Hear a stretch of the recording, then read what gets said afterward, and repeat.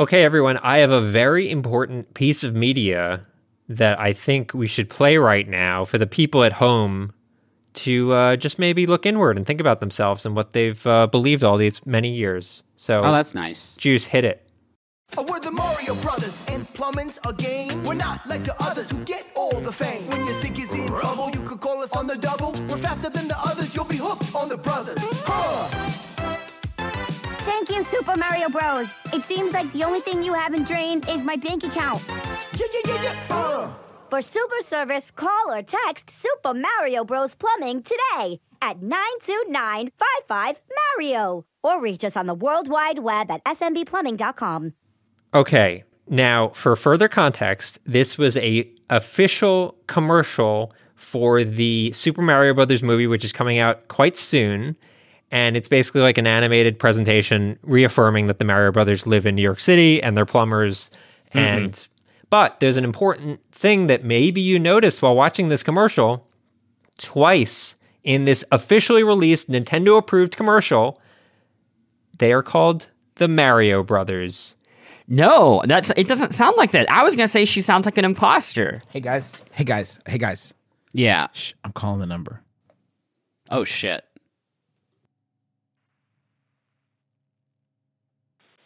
Thank you for calling Super Mario Brothers Plumbing. It's me, Luigi. If you need service, please text us at the same number. You just call 929-55-MARIO. That's 929-556-2746.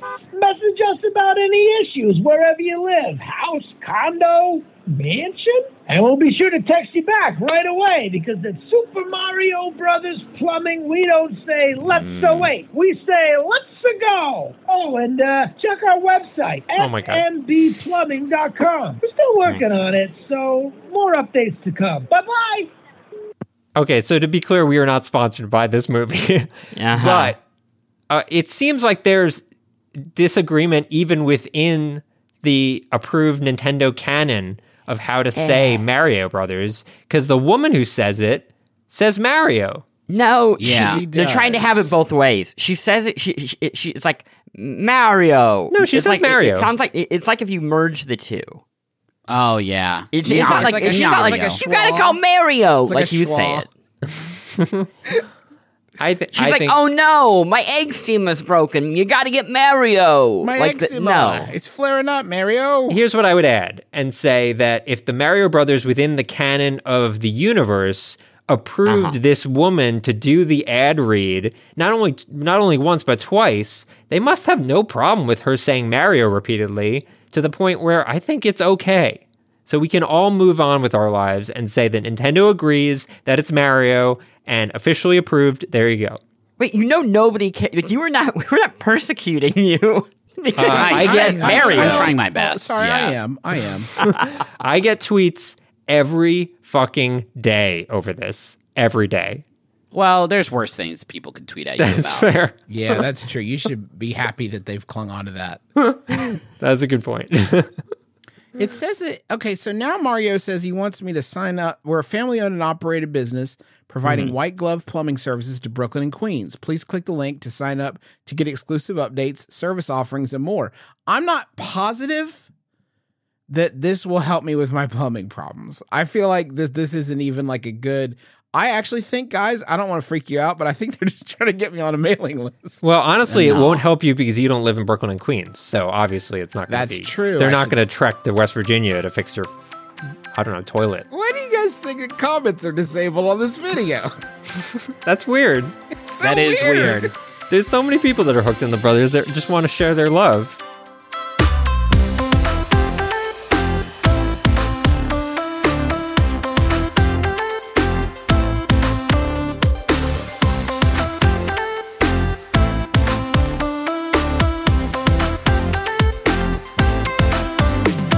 My name is Justin McElroy, and I know the best game of the week.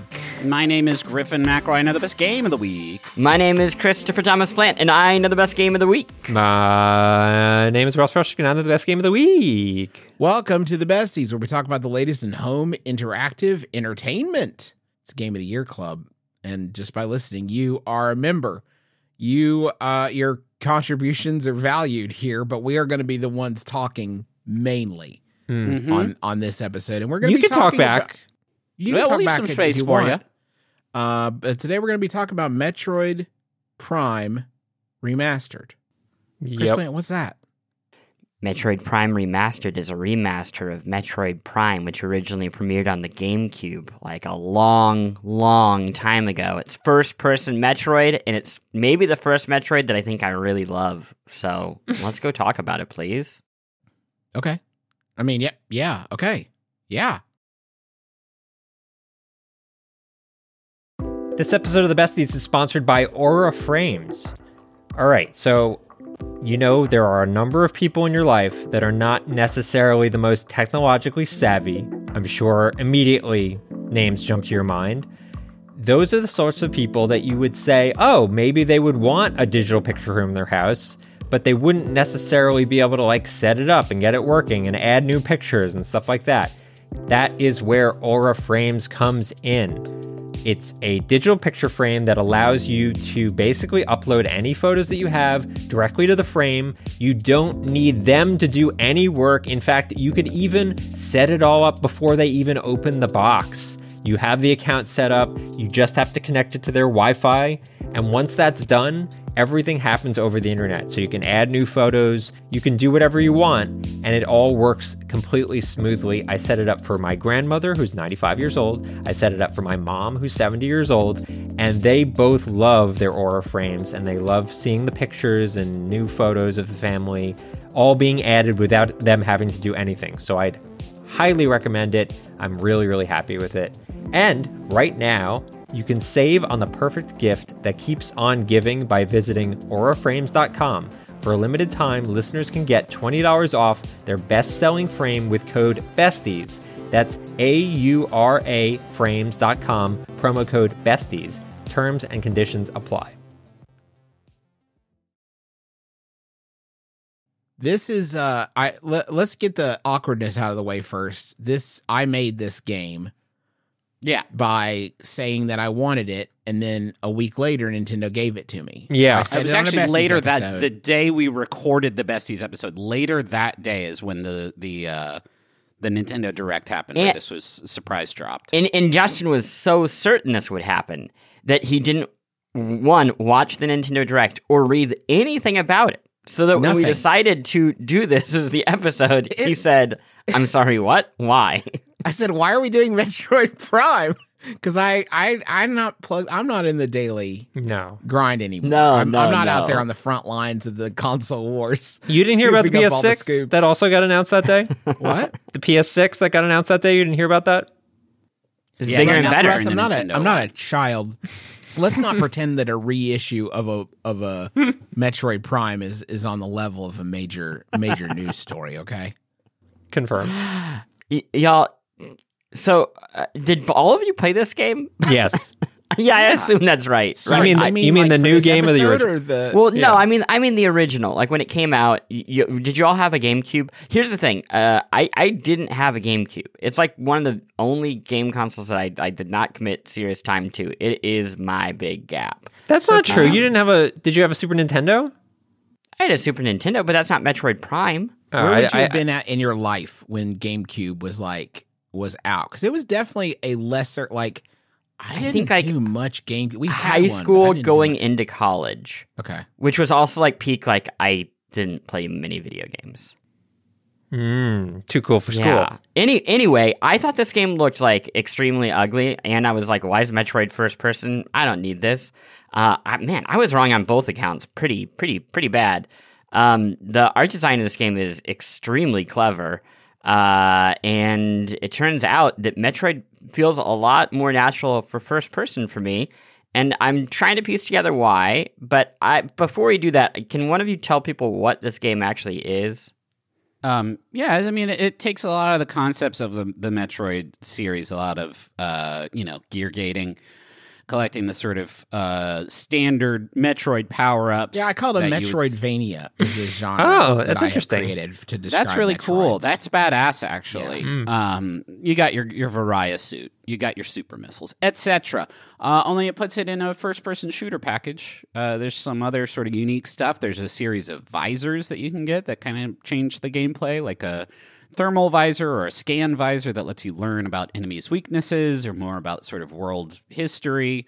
And it is a very, I would say it's a more puzzly affair than you might expect at first blush. Yeah, so there's a lot more solving puzzles in the environment as a focus rather than just straight up and down, first person and combat. exploration. I mean, exploration it is a huge component of it. More so than the enemies are. Just as often as they're like a challenge to fight, it's more a challenge to figure out how, like, just the solution to what's the best way to take them down as they impede your progress through the world. Yeah, and I remember when the GameCube version was announced and they're like, oh, the next Metroid is going to be a first-person shooter game.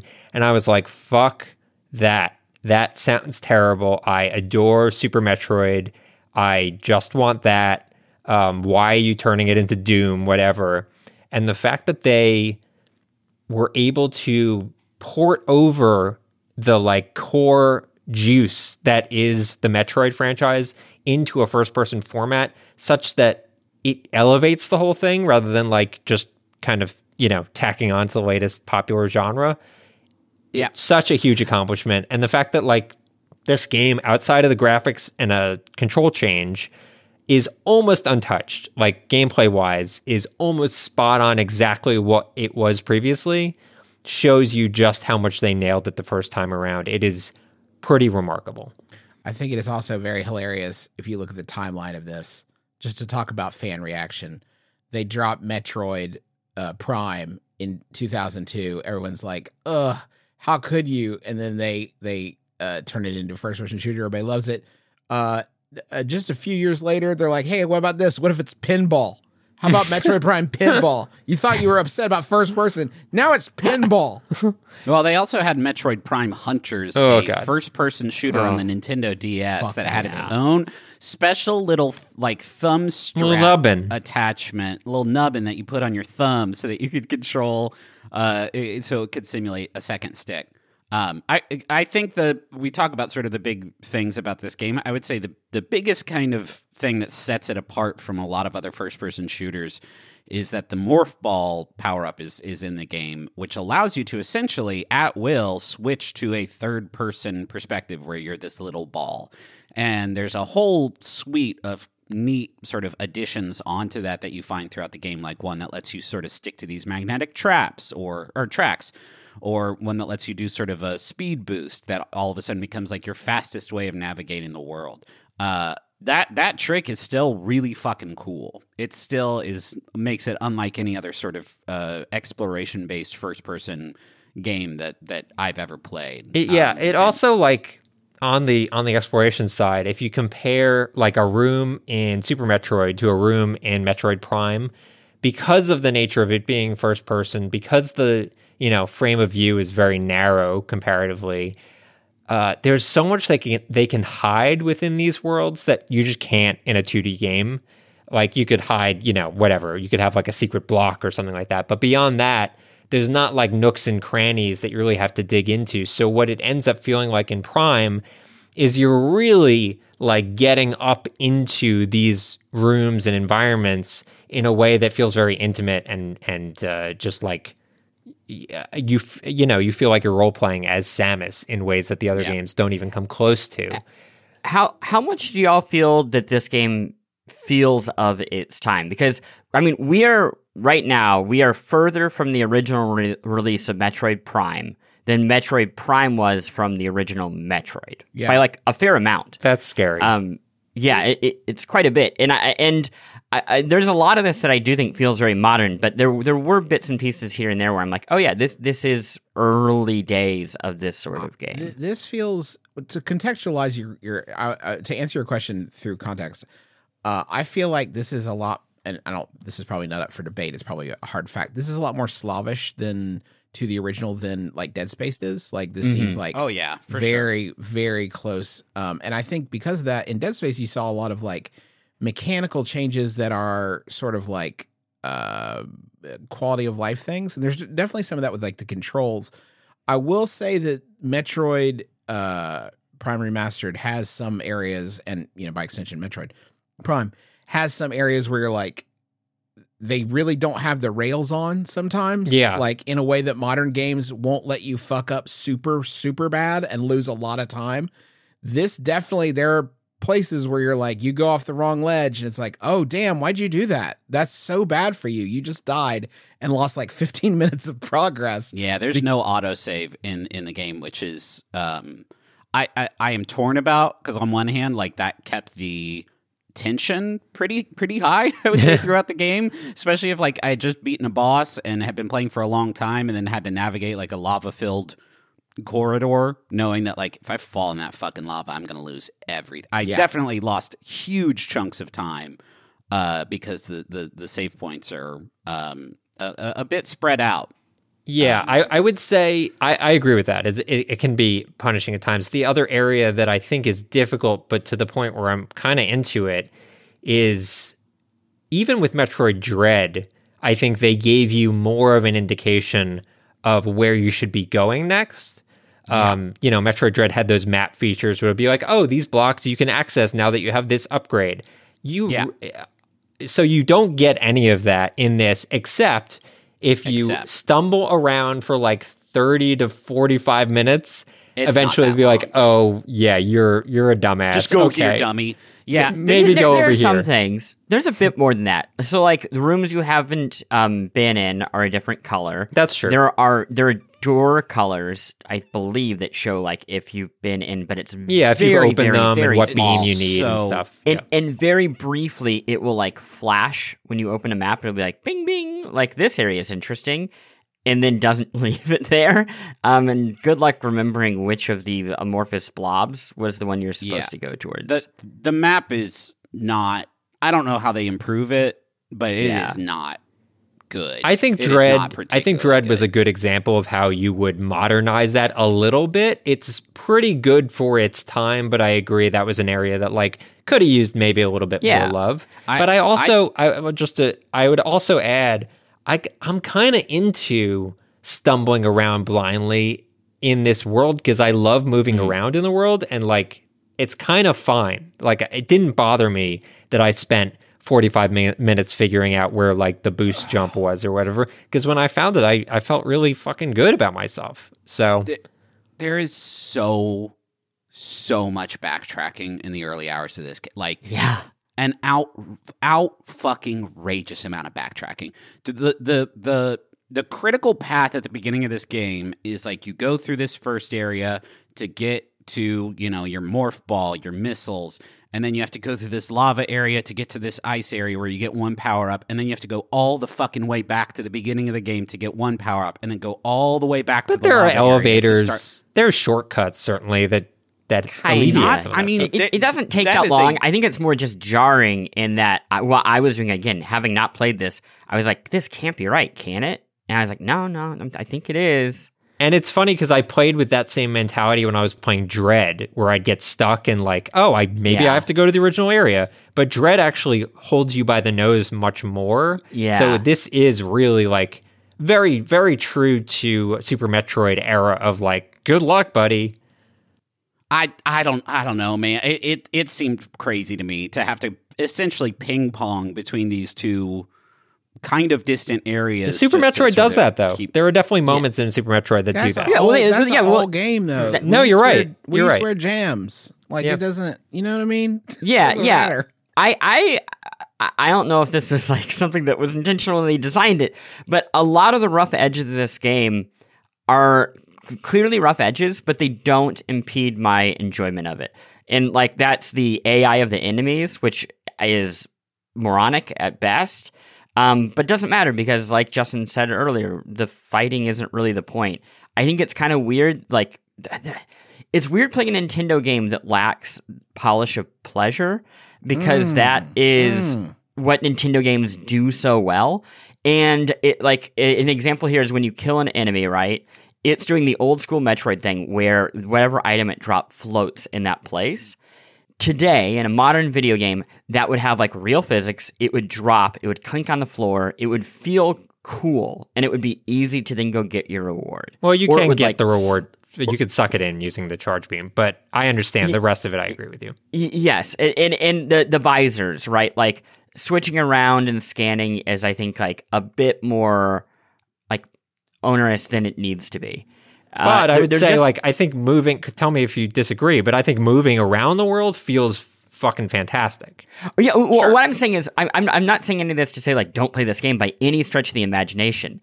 I'm saying what's wild to me about the game, in terms of, like, how can a game be timeless, is every game has flaws. Sure. Most of the time, those flaws can be deal-breaking in video games, right? The style of video game making moves so far beyond it that you go back and play it, and it's just truly frustrating. What's wild to me about this game is its flaws are honestly quite petty. The core of the game, like the real muscle of it, I love, and I was enjoying it so much that I kind of felt like I was rubbing up on this, and I'd be like, whatever. It's any frustration I had was momentary, because 5 seconds later I was like zipping through these absolutely gorgeous environments. I mean, I keep thinking that we're going to get the new Switch, and then a game comes around like this or Fire Emblem, and I'm like, wait, how did they manage to get this out of this little console? Like.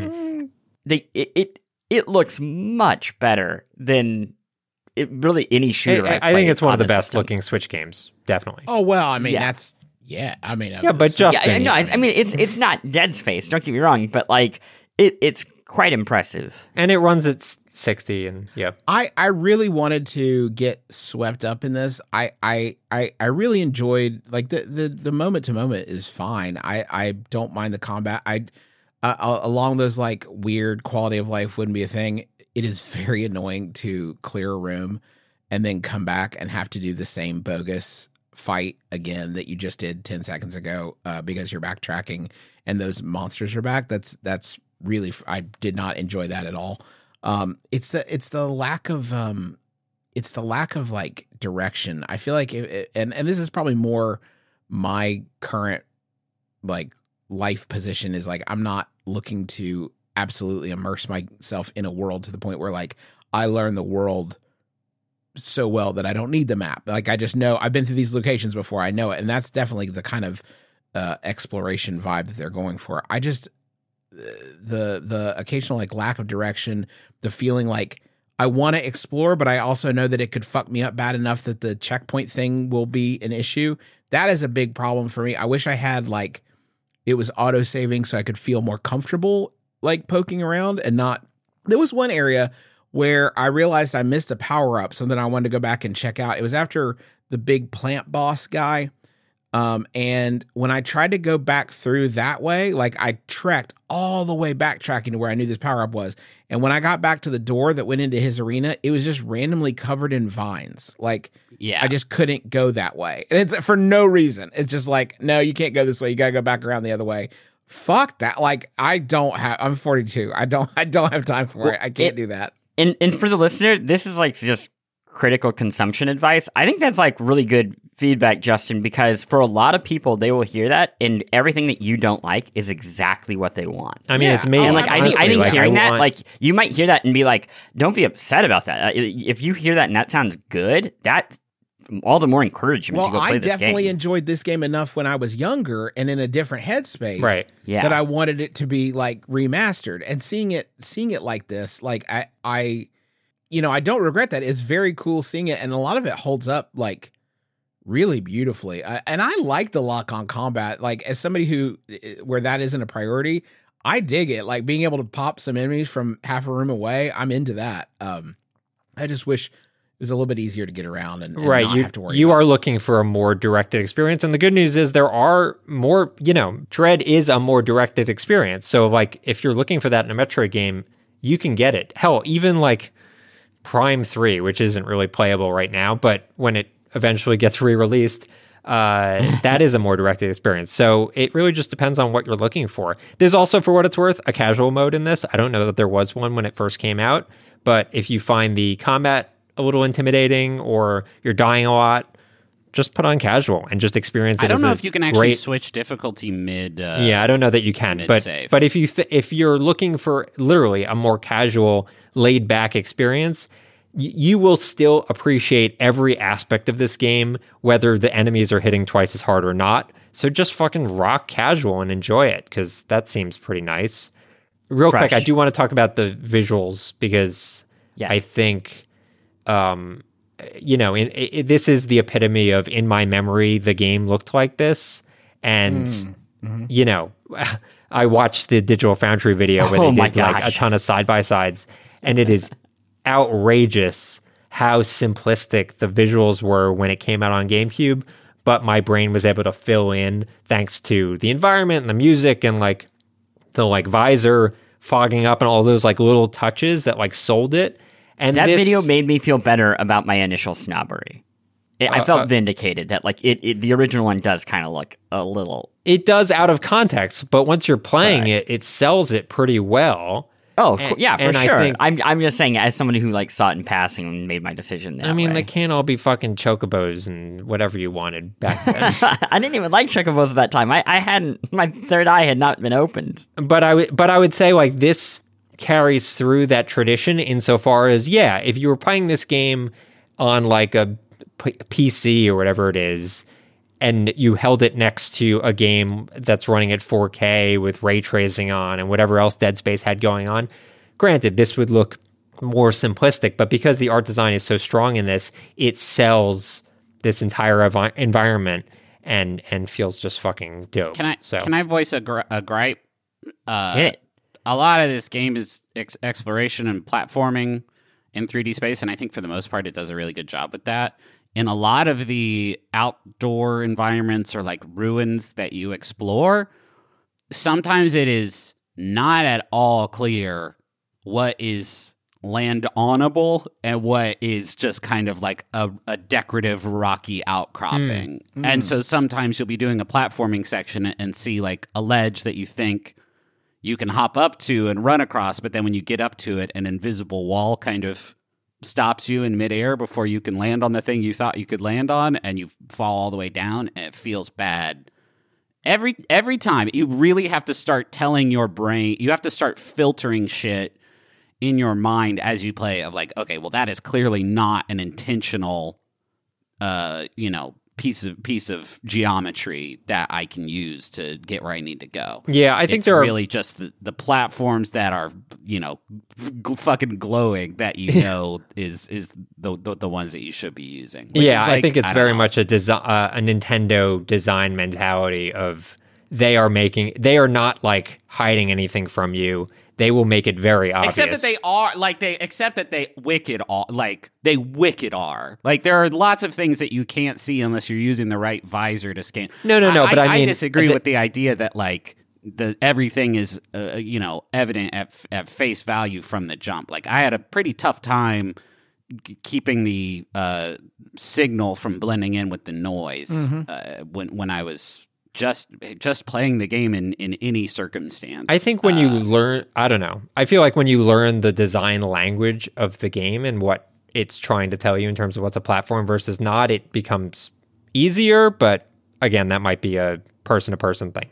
I have really also been, speaking of like the appearance of it, I have been really, it's been a real lesson between this and Dead Space in the value of, we have lived almost the entirety of our lives playing games in a sort of like graphical processing arms race. Yeah. And it is really interesting to see these games that have gotten that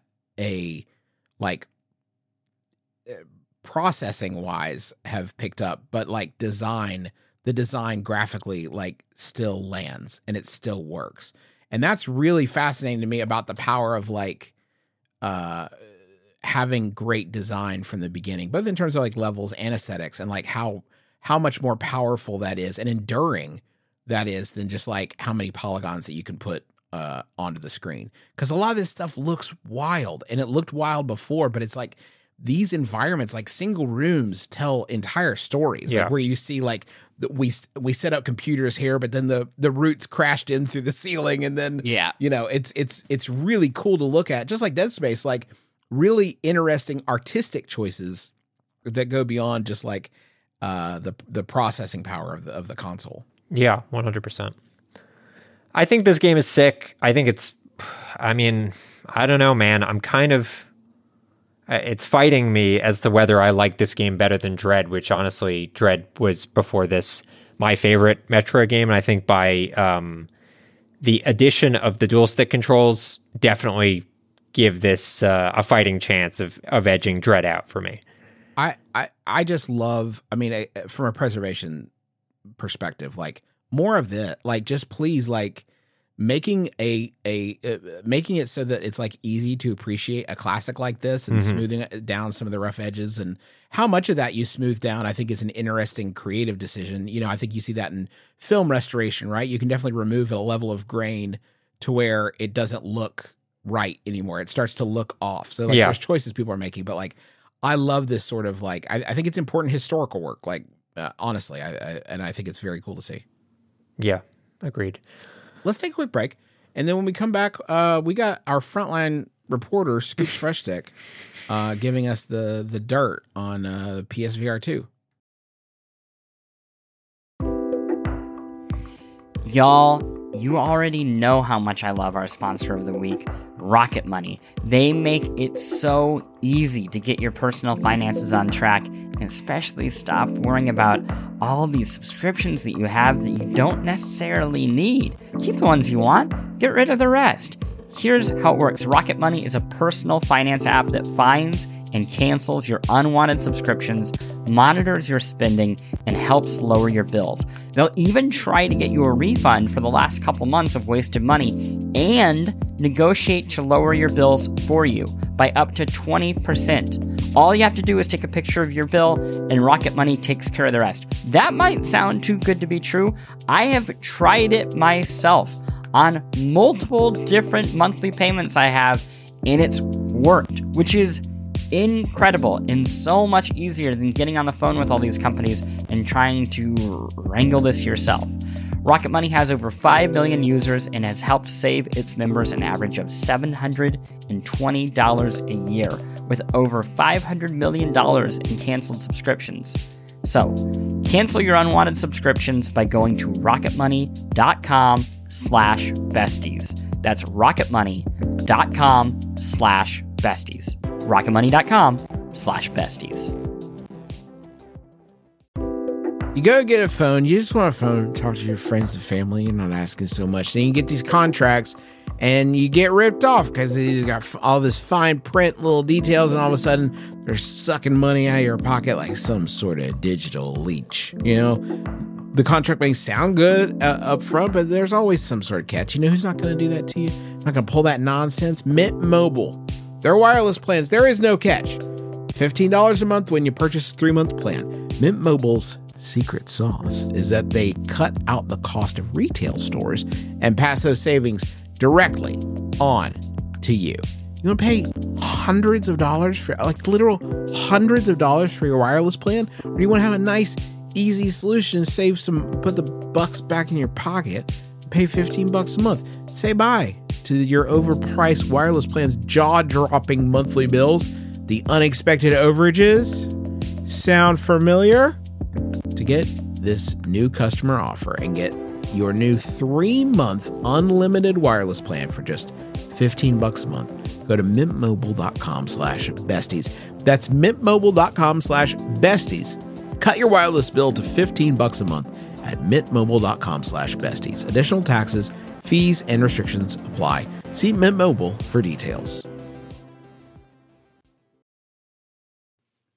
It's actually pronounced Pissver. Welcome to the Pissverse, too. We got Ratchet and Clank in the Pissverse. Do you guys have any PSVRs? No, we have Pissverse. Is that what you mean? All right. Pissverse. Jesus Christ. Just waiting on you to start. I thought it was the beginning of the segment. We're doing this great run about piss first, and I was expecting you to pick up the ball and run with it. Yeah, you want to run on piss first? How comfortable is this headset? Okay, so the PSVR 2 comes out on February 22nd, which is a few days after this episode drops. But the embargo lifted shortly before this episode drops, so I can freely talk about it. Mike Mahardy did the full review for Polygon of PSVR 2. I did not write that. He did a great job. But I thought y'all might be interested in this, given that it is a pretty high-end, at least from a price point standpoint, pretty high-end VR headset. It's not cheap. I'm interested in it in the way I'm interested in, Ripley's Believe It or Not. Like, the list is an oddity. Yeah, it's an oddity. So the PSVR 2, just for people that aren't aware, it is $549, including the headset and controllers. And it is basically just powered by your PS5. So everything runs through the PS5. There's a single cable that runs from the PS5 to the headset. You have to play it wired. There's no wireless option, which is something I'll come back to in a second. And it basically has a slate of games designed to make use of the PS5 hardware. But it's worth noting there are very, very, very few fully exclusive games on the PSVR 2. The big one at launch is going to be the Horizon Call of the Mountain, which is like an exclusive VR experience within PSVR 2. And I believe the Resident Evil Village VR experience will also be exclusive, probably for only a limited time, but it will be exclusive. And I don't know. I would say my first initial thought is the headset feels good. It's comfortable. Feels like good to put on. Being wired while in VR feels like a throwback to an age that I never, ever, ever want to go back to. Quest 2 totally convinced me that wireless VR is the future. And even though this looks a lot better than Quest 2 does in a lot of ways, that being tethered to a console, even though the wire is very long, feels just like another era, and it doesn't really fit for me in a lot of ways. The benefit of it is the games do look better. So if you care about a visual, higher visual fidelity, this will be able to play games that look a lot better than you would on Quest 2 natively. But the Quest 2 can also go wired or even stream games wirelessly from your PC. So it just feels like this fits in a weird place that I don't know where the market is. Also, the headphone thing is a big deal for me. Yeah. It's with the Quest 2, you're in the early days of VR. What turned me on, the first time I was playing VR, it's fucking putting up the light towers, and then you are finding a appropriately comfortable set of headphones that can plug into the unit while the unit plugs in with 3 cords. It's a nightmare. With the Quest 2, you just put it on, the sound is in there, and you don't need discrete headphones. It's one less thing to worry about, and it's wild that is not part of the equation here. Well, so it's worth noting, in the box, they do include headphones that do click into the headset. They're in-ear earbuds that I just don't like wearing those style earbuds, so I actually ended up using my own headphones. But if you don't really care about the in-ear earbud thing, they are right there and not super inconvenient. Though, Justin, I completely agree with you. I would much rather a slightly lower audio fidelity experience if they were just piped into the headset, because that's way more convenient for me. And I think that's the whole experience of PSVR 2 is at every turn they're opting for high fidelity rather than necessarily convenience. And that's why it's wired, and that's why, the headphone choice was like that. I guess it kind of depends on who you are and what you're looking for from a VR experience. If you want that super high end, I don't know, man. I feel like you would have a high end headset and connected to your gaming PC already. So here's the thing. I think this is an example of someone seeing a number on a spreadsheet, but not really digging into the reason behind it. And that is, the PSVR 1 sold pretty well by all means, right? It did. So I guess the very blunt business logic would be, hey, we should go make a PSVR 2. Not asking, hey, does anybody who bought that, or did they love it? Are they going to want to spend that much money again to get, something that's, a bit iterative, better than what they already have lying around their house? And has it lying around the house actually hurt their opinion of VR? Yeah. Like, having this thing that they threw in the closet, knowing that is the end game for it, are they going to go and buy this? And here's a clean example of it: the Nintendo Wii. The Nintendo Wii sold a gajillion units. Nintendo did not go back and go, hey, you know what? We should do Wii again, because they kind of did. Well, arguably that would have been a better decision than what they did. Well, Wii U led to the Switch. I mean, Wii U is clearly the Switch. They just made the mistake of tethering it to your TV. Sure. But this feels to me just, I don't know, there's something so bizarre and misguided. There's reports that there are over 100 games in development for PSVR 2. And it's not that I don't think, sure, a lot of those are probably ports. I think, I would say 90, based on what they've shared and the launch lineup, I think they're 95% ports. Sure, and that's bad. That's the problem. Yeah. Because this is the early smartphone days where you go onto the store and all you see is junk. Yeah. And I still have that problem when I turn on Quest, and that makes me not want to use any VR thing because I associate it with trash. I have always been somebody who enjoys VR conceptually.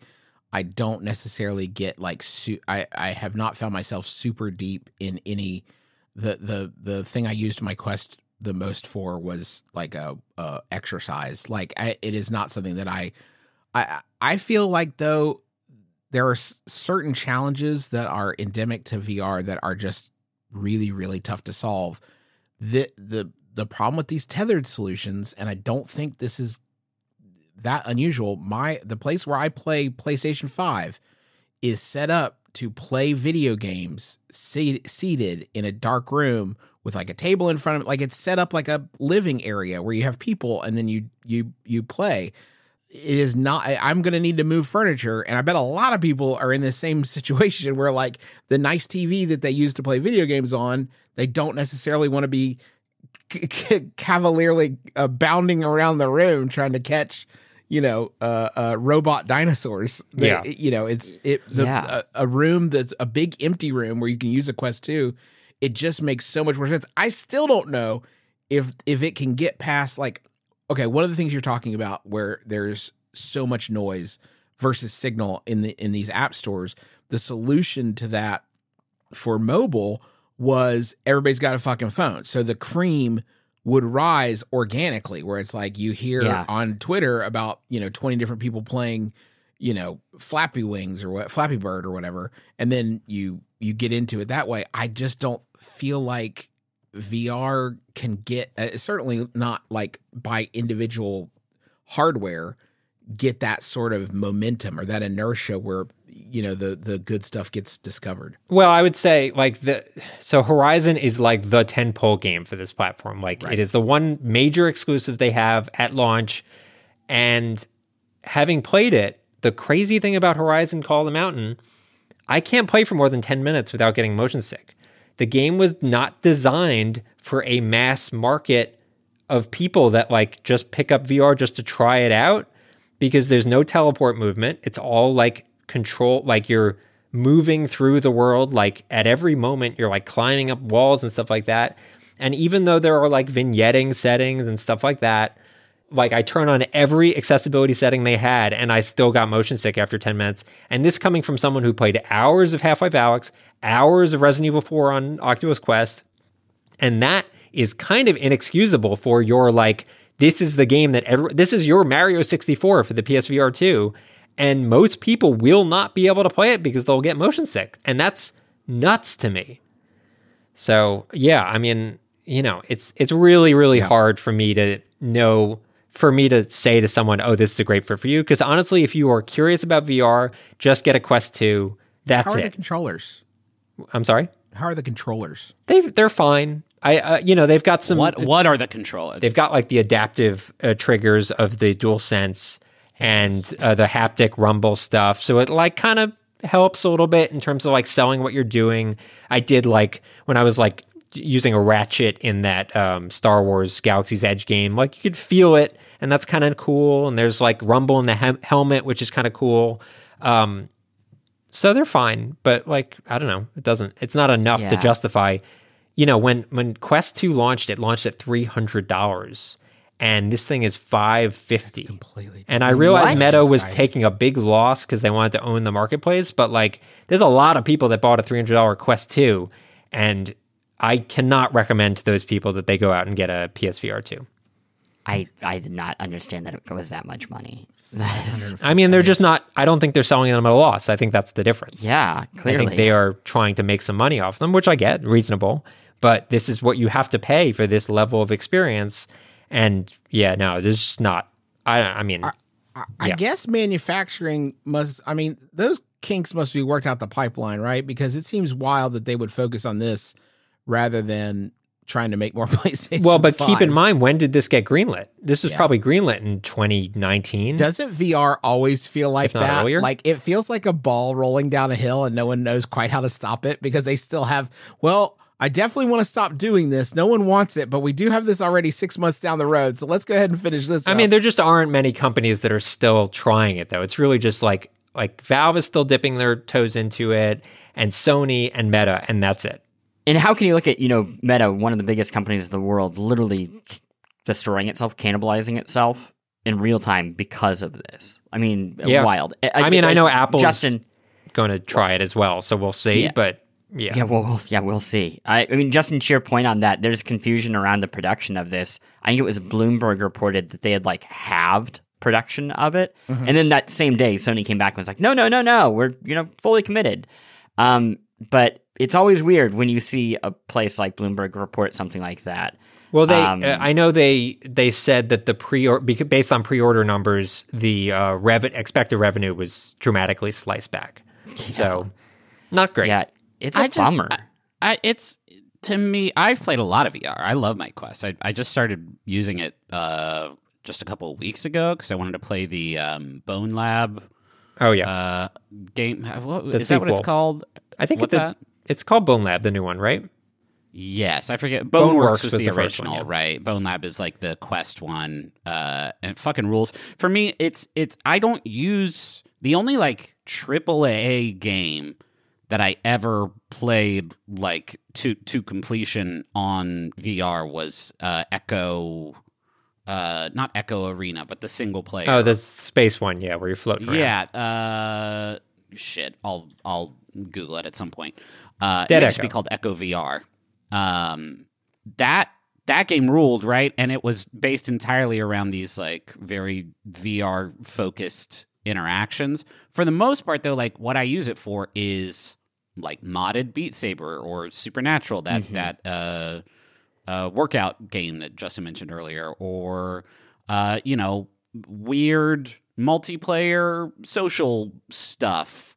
Not AAA gaming experiences where I have to plonk my ass down and just kind of look into a screen 2 inches away from my eyeballs for ground up VR stuff. Right, and that stuff I feel like is gonna happen not on a platform like PSVR. Not a platform that is sort of tied. Its fate is tied to a super expensive video game console. Yeah, or any video game console, right? Yeah. I think that the VR future, it won't be open source, but it'll certainly be a little bit more open than I think any gaming console manufacturer will. Yeah, I think Apple does, if they decide to go into it, they have the advantage for the same reason that Justin said around the App Store, which is just if a lot of people have it already, if they can find a way to get the processing power to come from the phone that you already have in your pocket, I don't know, maybe that's the way, because there needs to be a system for developers to experiment and iterate and find out whatever the fun is here. That Horizon game that you were talking about, Fresh, it reminds me of the Infinity Blade games. Yeah. Do you remember those? Epic Games made that for The sword swiping, perfectly fine, right? But like weirdly kind of lost to time because the stuff that really has stuck, at least for me, and I think for most people from mobile, has been stuff that was like mobile forward, whether that is Flappy Bird or Angry Birds or all of the casual games that, you know, whether you like them or not, they're humongous. They make good use of what the system is. Yeah, I don't think you can get away from it at this point. I don't think you're ever going to solve that chicken and egg problem of, does it make sense to release a AAA game? Does it make sense to fund a AAA game with the base here? And when you take into account the fact that the experiences that tend to click the best are not those like sit down on the couch for 3 hours and play a huge session. The mobile is like a better comparison, I think. Yeah. Like those dip in, dip out for 20 minutes. That's like the thing that works best on VR, and it's hard. It seems like there is a reluctance or an inability to cobble together like a cogent business out of that. Like I also think that like thinking of a VR platform as a gaming first or gaming exclusive experience is like in and of itself a missed opportunity. Like I think Meta has made some big choices that has sort of sullied my opinion on this, but something like a Facebook Horizon or whatever the fuck it was going to be called, like that has, I think, the kind of promise that could launch this as a platform that would have a pretty big install base. I think whatever Apple does could be fucking cool because Apple certainly knows how to make people have social experiences with their hardware. And I think once they have that, I think that the install base will be there, and then the games will come flooding right in. And then that's not to say that there's not good VR games that exist and that people haven't made like neat ways of interacting in that space, but I just don't think PSVR is going to be it. I don't think it will happen until VR is as big as glasses. That is my, like, in terms of mainstream, like, adaptation. Even if that happens, I don't know that it'll happen mainstream, but it's the same thing though, right? Because it's as big as glasses. That's really hard to immerse yourself. Like, you could have glasses that have blinders on, like a horse blinds, and then headphones, and then you've got a helmet. You know what I mean? It's like I'm sorry about our eyes and ears, but they're there. You can't just make them not there. In terms of form, I think the Quest 2 is great. Like, I don't think there's anything bulky or off-putting about the Quest 2. Yeah, but I think you are way more willing to do that. Like, my mom's not going to wear a Quest 2 for more than 5 minutes. You know what I mean? I don't know. It's. I don't think they have to be as big as glasses. Frankly, I don't want to wear fucking VR glasses that small. I feel like I would look like a fucking douchey cyber Ryan Phillippe if I tried that look off. You wish. I wish. Yeah, I say that. That's the dream. You know, it's this is maybe just personal to me, but I feel like for me to play a game on VR, to use that headset to use the iPhone comparison rather, if you hear about something that's worth playing on iOS, you pull out your phone and you push a button and then you get it. For me, where I'm at right now, to play a VR game, it not only has to be like worth the time and worth the money, it has to be like, oh, well, fuck, I moved my amp out to the middle of the room, so now I've got to move my amp back, and then, oh, they're not charged. This just happened to me like this week, like, oh, my God, the battery on that one is dead, so I need to go replace that. Like, that's a big, man, games got to be really fun for me to clear all these hurdles. I will say that there's a Meta app on your phone that you can download games to your headset from. I think that obviously And Apple do I would play be able to... the game on my phone then, Griffin, or are you just being intentionally obtuse? No, I'm just saying you pull out your phone, you download a game, you can do that. And then I just play but you understand then that I have to do all the other things that I just said, right? You understand? Yeah. Right? But I would say it's not a big hurdle to touch it. Sorry, to eat a sandwich, you have to pick it up and put it in your mouth and chew it. I'm and then saying the barrier to entry between playing bolus. a VR game and playing a game on your phone is much different. That's all I'm saying. Like, I've got the phone already. I'm probably got it in my hand. I read about the game on my phone. I'll just push a different button to make the game happen. I mean, Griffin has his VR sex dungeon already set up, so there's really no work for him. That's the difference. I mean, it is my office, but that just means that my workspace is has sort of VR sex dungeon sort of overtones to it. Should we wrap this episode up? Yeah, do you think that was a good time to do that? Yeah, it honestly bums me out to talk about VR too much because I feel like it's always going to be in this oddity space, and no one's ever going to be happy with that. They're just going to keep trying to push it forward. Oh, we got just a couple quick questions. This one's from Patrick. What should we expect first, Metroid Prime 4 or the heat death of the universe? Good question. Metroid Prime 4, probably. Yeah, probably Metroid Prime 4. I'm confident. I think it's going to be a Switch 2 launch game. Oh,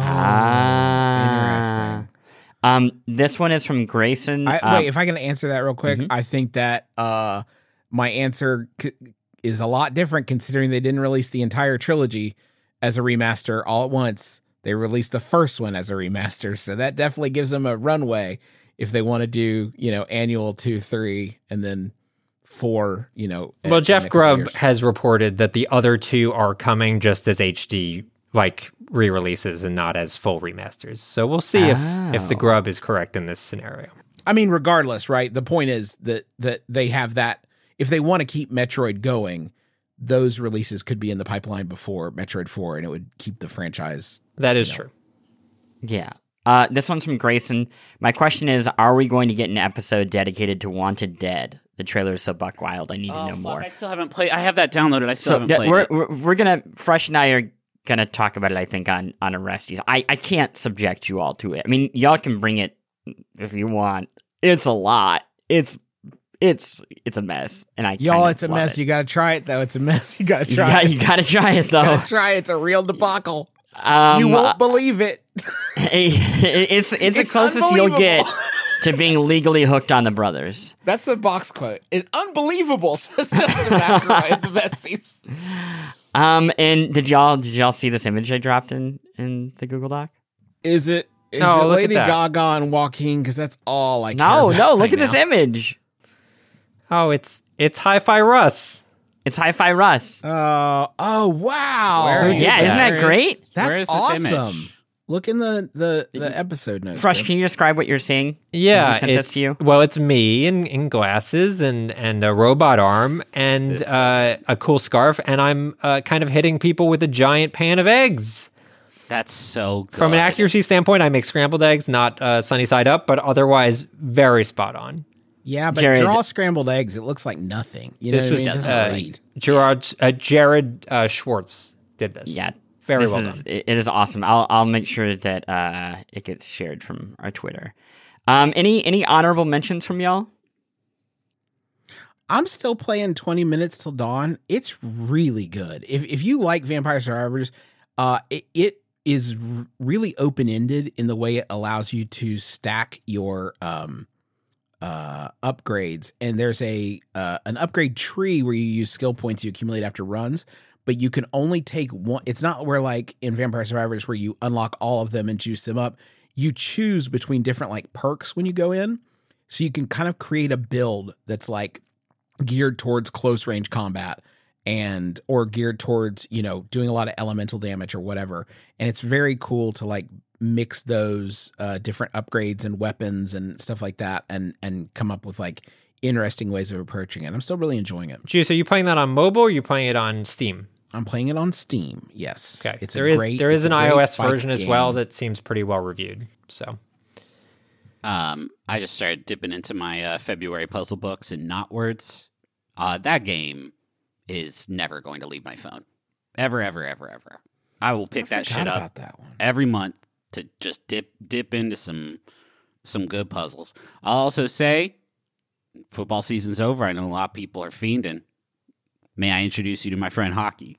Been watching a lot.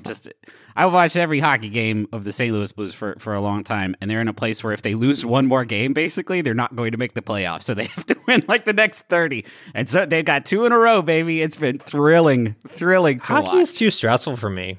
It's just every second has the potential to go wrong, and it's just too much. I want to echo Griffin's recommendation last time of Forward on the iOS. It is a absolutely as condensed deck building experience as you could have. It's like hyper Slay the Spire or what have you. It's great. Great.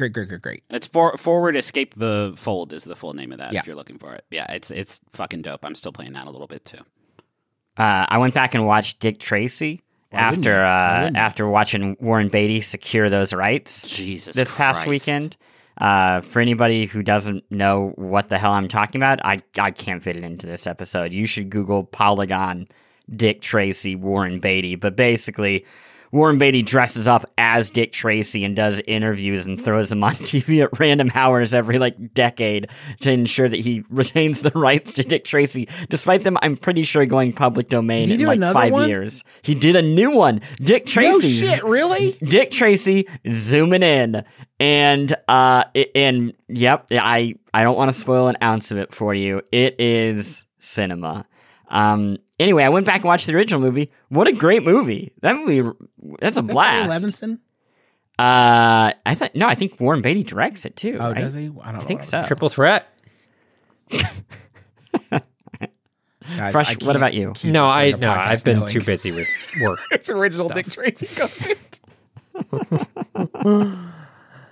I wanted to thank the following people for writing reviews for the besties on Apple Podcasts. Try Fingers Butthole, classic Elden Ring nod there. Thank you for writing a review. We also have Badger X2 maybe is how it's spelled slightly differently, but okay. And Mr. Moose 11, thank you for writing reviews for the besties on Apple Podcasts. We always greatly appreciate it, and we appreciate it from everyone else who does it. So thank you. Here is what we talked about this week. Metroid Prime Remastered, PSVR 2, and a slew of games coming out for it, including a new Horizon spin-off thing. And that's pretty much it. I mean, you just heard us say it. 20 Minutes Till Dawn, Forward Escape the Fold, Not Words, and Dick Tracy. Zoom in. Oh my God. You can't. Save it. Wait until we're done. You have to wrap up the show, Justin. You have to do your thing. Next week, we are talking about Atomic Heart. And if you join us on Resties, the one coming up, we are talking about Like a Dragon, formerly known as Yakuza Ishin. I'm looking at a 4-way screen. A 4-way zoom. And one of them is Leonard Maltin, and one of them is Warren Beatty, and then another one is Warren Beatty dressed as Dick Tracy. I can't believe it. Modern technology, baby. How did they do it? That's going to do it for us this week on the Besties. Be sure to join us again next week on the Besties, because should the world's best friends pick the world's best games? How is he still doing it?